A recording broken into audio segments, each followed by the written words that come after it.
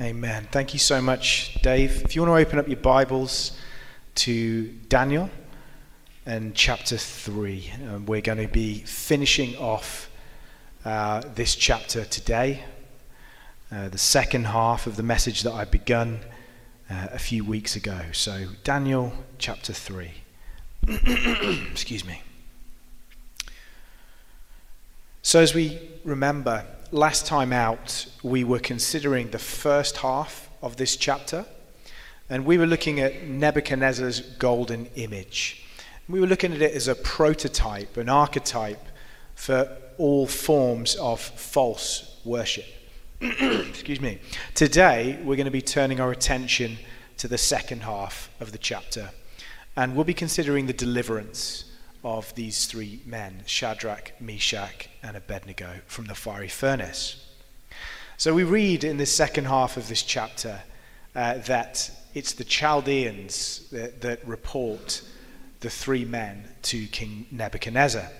No doubt they were looking for an opportunity to cut the Hebrews down to size after they'd risen to prominence, to report to Nebuchadnezzar that these men had done something wrong. And I don't doubt they did this with some level of glee, you know. These three Hebrews wouldn't bow down to the image that Nebuchadnezzar had set up. And the Chaldeans were probably thinking, here's our chance to redeem ourselves. Because, of course, you remember in the preceding chapter, Daniel chapter 2, that they were unable to interpret Nebuchadnezzar's dream. And it was in fact Daniel, one of the Hebrews, that could. So they're looking for a way back in to the favor of the king. And we read here that Nebuchadnezzar flies into a rage that these three men have not bowed down. He hears the report. But I want you to notice something. To Nebuchadnezzar's credit, he doesn't immediately have them cast into the fire. He wants to establish the truth of the report before acting upon it. And I think this is one of the great wonders of Scripture, that the Holy Spirit can instruct us as the children of God, even through the actions of a despotic pagan king. So what is the lesson that we're to learn here? I think it's this. I think it's don't be too hasty. Don't be too hasty to act upon a negative report about someone else. And sometimes it's really tempting to do that, isn't it? When we hear something about somebody and maybe it feeds something in us, it feeds certain insecurities in us, it's very easy to pass judgment, isn't it, without checking that report out. And Nebuchadnezzar, to his credit, resists that urge and has them brought before him to ascertain the truth of the matter. So he has them brought before him, and he says, do you not serve the gods, worship the golden image that I've set up? Now, if you're ready, when you hear the sound of the horn, pipe, lyre, trigon, harp, bagpipe, and every kind of music, fall down and worship the image I've made. It will be well and good. But if you do not worship, you shall immediately be cast into a burning fiery furnace. And who is the God who will deliver you out of my hands? So Nebuchadnezzar is giving the men one final chance to absolve themselves, one last chance to bow down and to worship the image. If they will do as they're told this second time, then all will be well and good. Shadrach, Meshach, and Abednego have already withstood incredible pressure. Once when they didn't bow down before the throng of leaders, and now they're in the presence of an even greater challenge. They have to withstand the king to his face. Now, we live in an age where the same dark powers that were at play in Babylon 2,600 years ago are still at play now. And there is a growing pressure upon Christians to compromise in their worship. In certain nations, to worship Yahweh is punishable by death. And though there isn't, if somebody give me water, that'd be great. And though there isn't a persecution level of that scale in this country, there is a strong and coercive movement in culture to get Christians to accept certain things that are often at odds with the Christian worldview. And the things that that culture wants to accept and to celebrate, they can be things like, truth claims about the origin of mankind, where we came from, or they can be, thank you so much, they can be truth claims about maybe human sexuality or gender. And though these things aren't in themselves tacit denials of Christianity, they undermine the warp and the woof of the Christian worldview. So to accept them would be to compromise upon true Christianity, to be compromised on the gospel. And I think now in this age, you are not simply allowed to be silent on these issues. Culture wants you to celebrate them. And if you don't celebrate them, then you must be cast into the fiery furnace, so to speak. And, I feel it's a very similar spirit that's at work in this age that was at work in Babylon 2,600 years ago. And so many of us, I think, in the church, all across the world, have been silently resisting these things for years, silently going about our business and trying not to raise hackles. And that's good and that's commendable. But there is a time coming, and I think there is a time now that is, where culture isn't any longer happy with you just remaining silent about these things. You must outwardly celebrate with culture about what culture believes concerning gender, sexuality, the nature of humanity. And if you're not found celebrating these things, then you're questioned. Why aren't you celebrating along with us? Why are you not pro this? Why are you not anti this?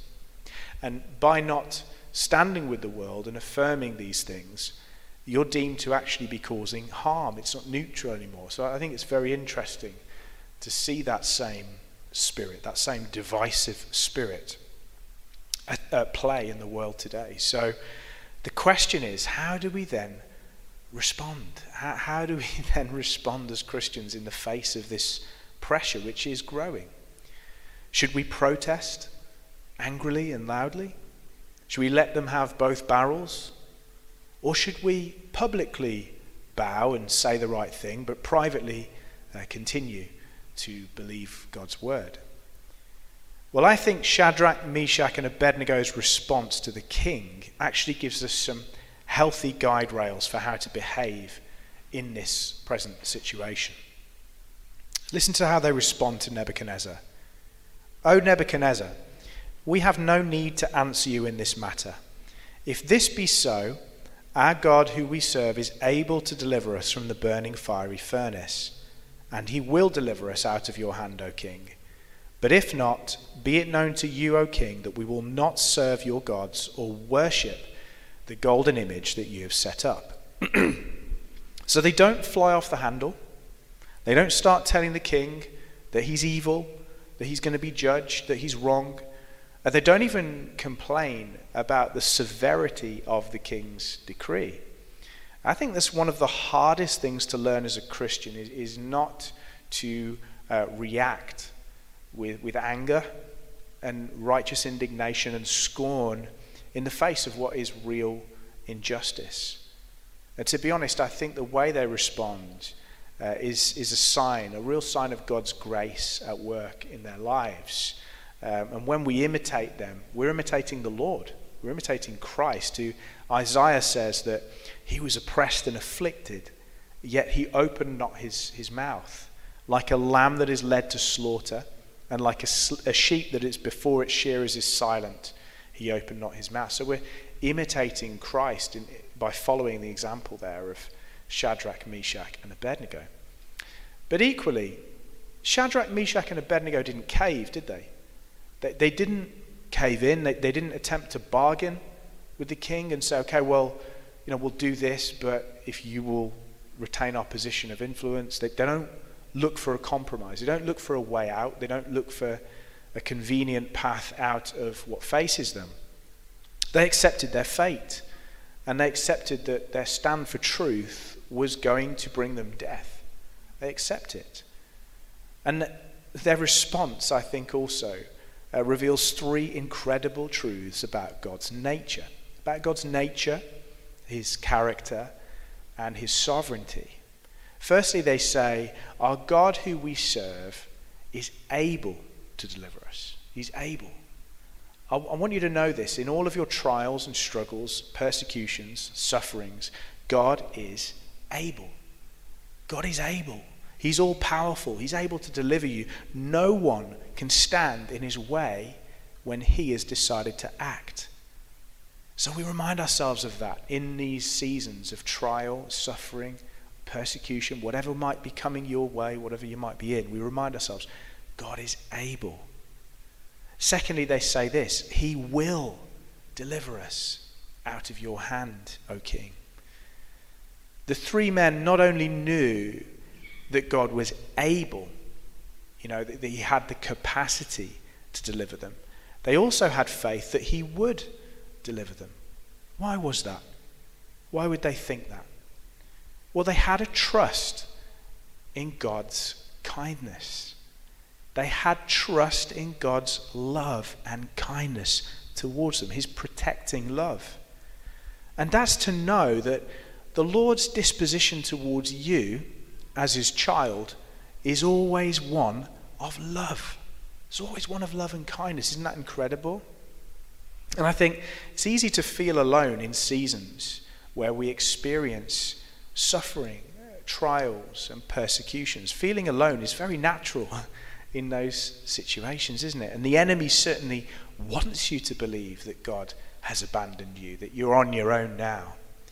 Shadrach, Meshach, and Abednego, you see, what they weren't doing was they weren't reading their circumstances and looking for the circumstances to tell them what God felt about them. Does that make sense? They weren't looking at the circumstances of their life and going, he loves me not. That was not what they were doing. Because if they were to do that, those circumstances weren't about to tell them anything positive, were they? They were about to be thrown into a fiery furnace. And there's nothing that they can seemingly do without disobeying God to stop that. They weren't reading their circumstances. They'd already decided in their hearts that God loved them because of God's covenant with them, because of God's word concerning them. How often do we look to circumstances of life, to what's going on around us, to tell us the truth about whether God loves us or not? I know that I can very easily flick into that mode where I'm looking at my circumstances and thinking, where are you? God, do you still love me?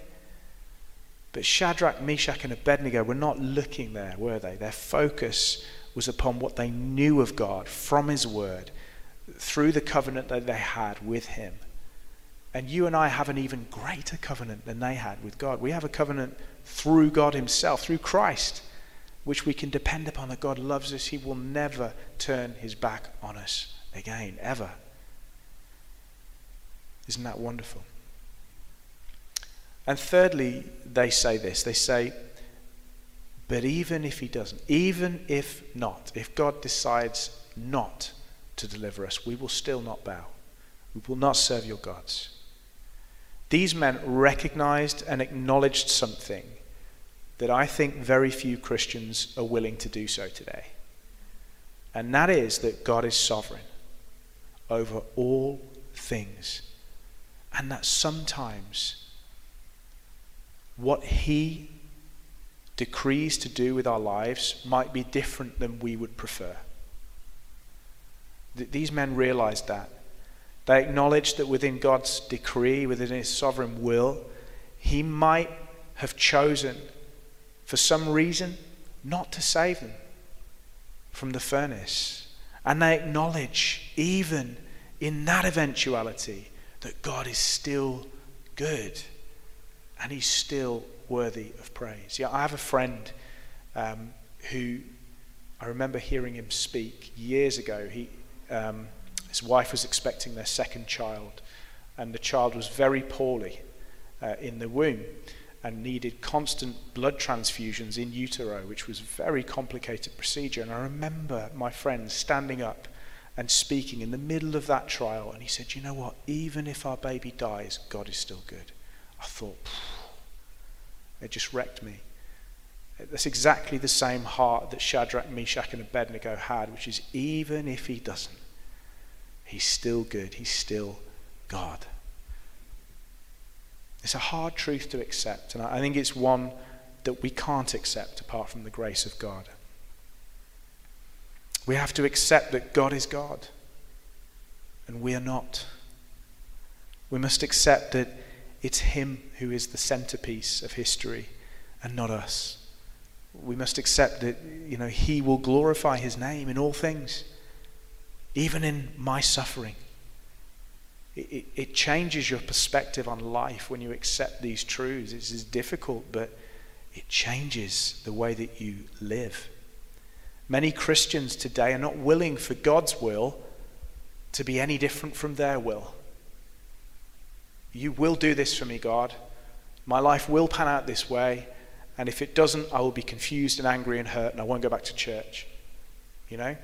And that's honestly, seriously, how many of us have lived and walked for years. And I think there's a lesson here for us from Shadrach, Meshach, and Abednego of how to walk through these times of questioning and uncertainty and pain. We certainly shouldn't be praying for trials and suffering to come our way, though. Nobody wants that. I was talking to Darren before the service, and we were laughing about it and just saying, nobody wants these things. We certainly shouldn't be asking for them.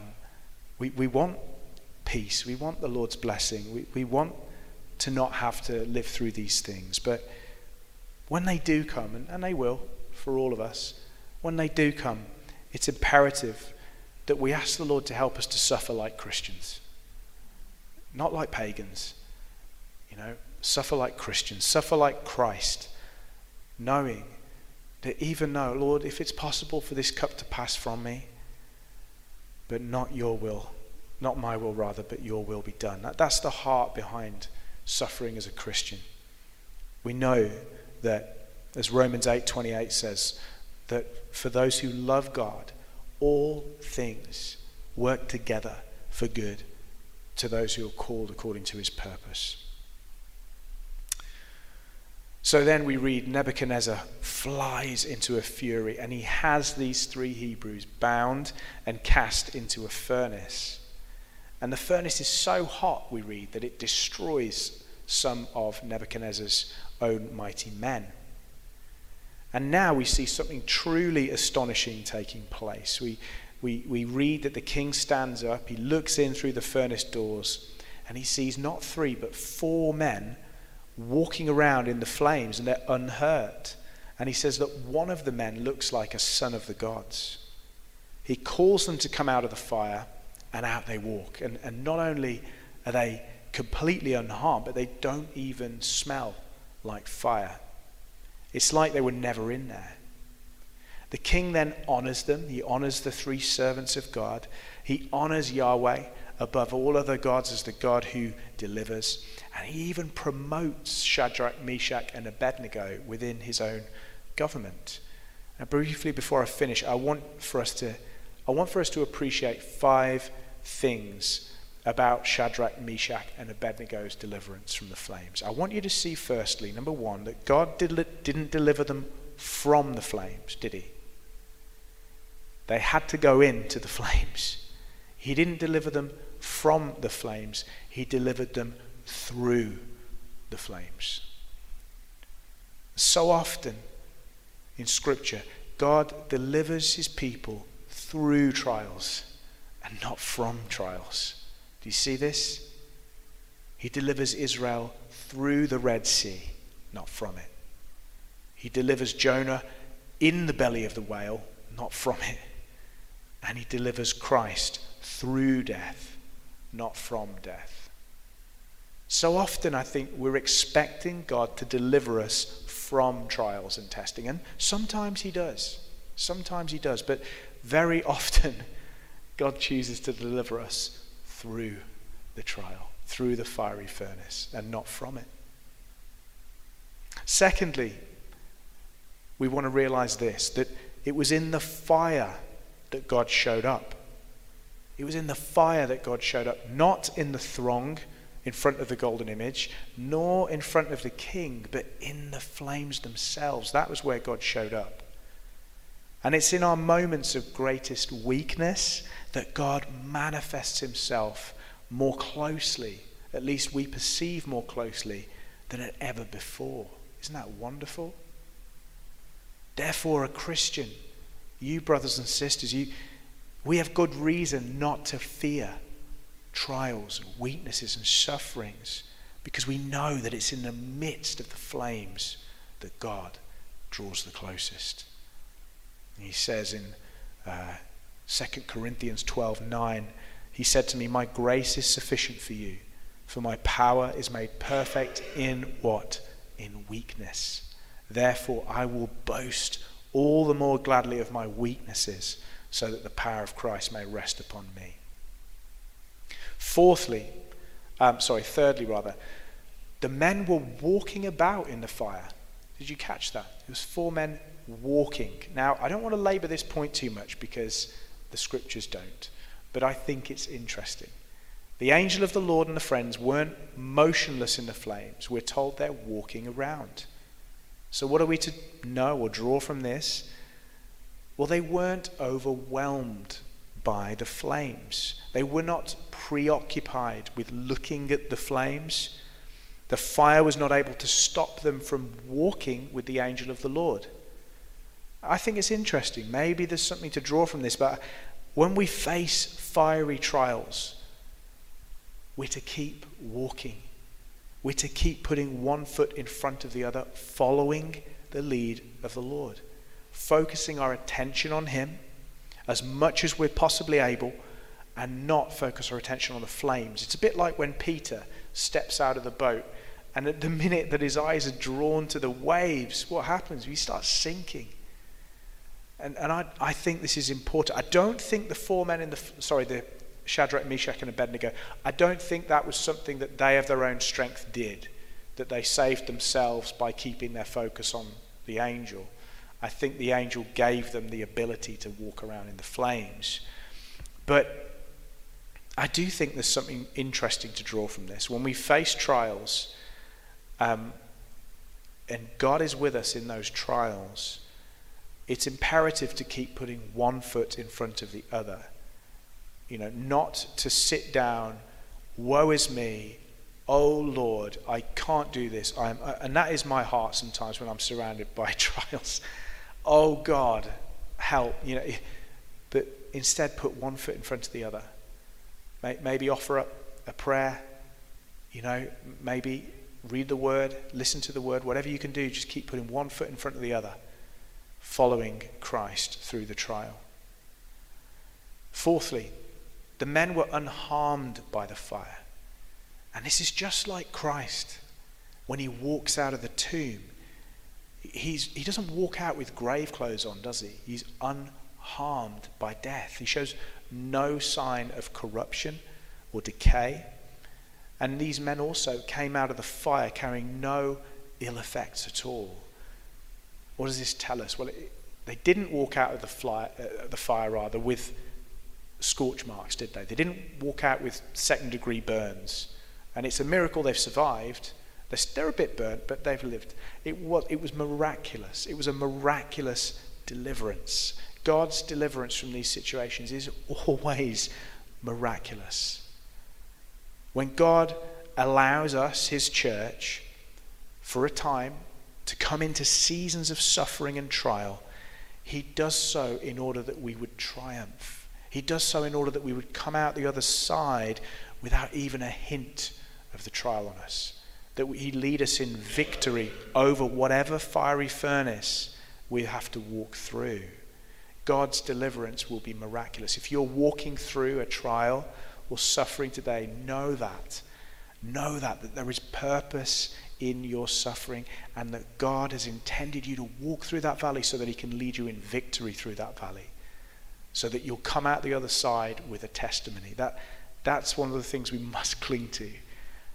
Suffering is never for nothing, as Elizabeth Elliot said. Fifthly, and finally, the men, after they were delivered from the fire, they were promoted. Did you catch that? Nebuchadnezzar promotes them. Not only does God deliver them from the fiery furnace, but he also saw to it that they were promoted within Nebuchadnezzar's government. I think that's remarkable, because these men have refused to do the king's will. They've refused to bow to the image. They've done the one thing that seemed sure to rob them of their influence in the kingdom of Nebuchadnezzar. And I think it's similar in many ways to the story of Joseph, where his route to power and influence led him through prison, not the natural way to come to prominence. Now, I think there is a worldly ideology, very popular, and even very popular amongst many Christians, called pragmatism. Pragmatism. And what it essentially says is that in anything, the ends will always justify the means. For example, if the end is that Shadrach, Meshach, and Abednego are to retain their influence in the king's court, then any means they utilize to get there would be deemed good under pragmatism. Even if they were to compromise or play foul, that would be good because they retained their position of influence in the courts of the king. But that's not so, is it, in the kingdom of God? That's not the way it works in God's kingdom. In God's kingdom, the means are every bit as crucial as the end. The world says that you've got to do all that you can to succeed. You could be aggressive, you could be rude, you could be selfish if you have to be. Whereas we see in Christ, and in these three men who are a type of Christ here, we see a completely different way. We see that they surrendered their needs, their desires and ambitions, and chose to follow God, didn't they? Even when it seemed counterintuitive, even when it seemed like, well, how can this possibly be the way, God? We're going to be thrown to the fire. You've promoted us within this kingdom, and now you're going to just throw us to the fire. But God had a plan, didn't he? God had a plan to deliver them, and this is the way of the kingdom. The means are every bit as important as the ends.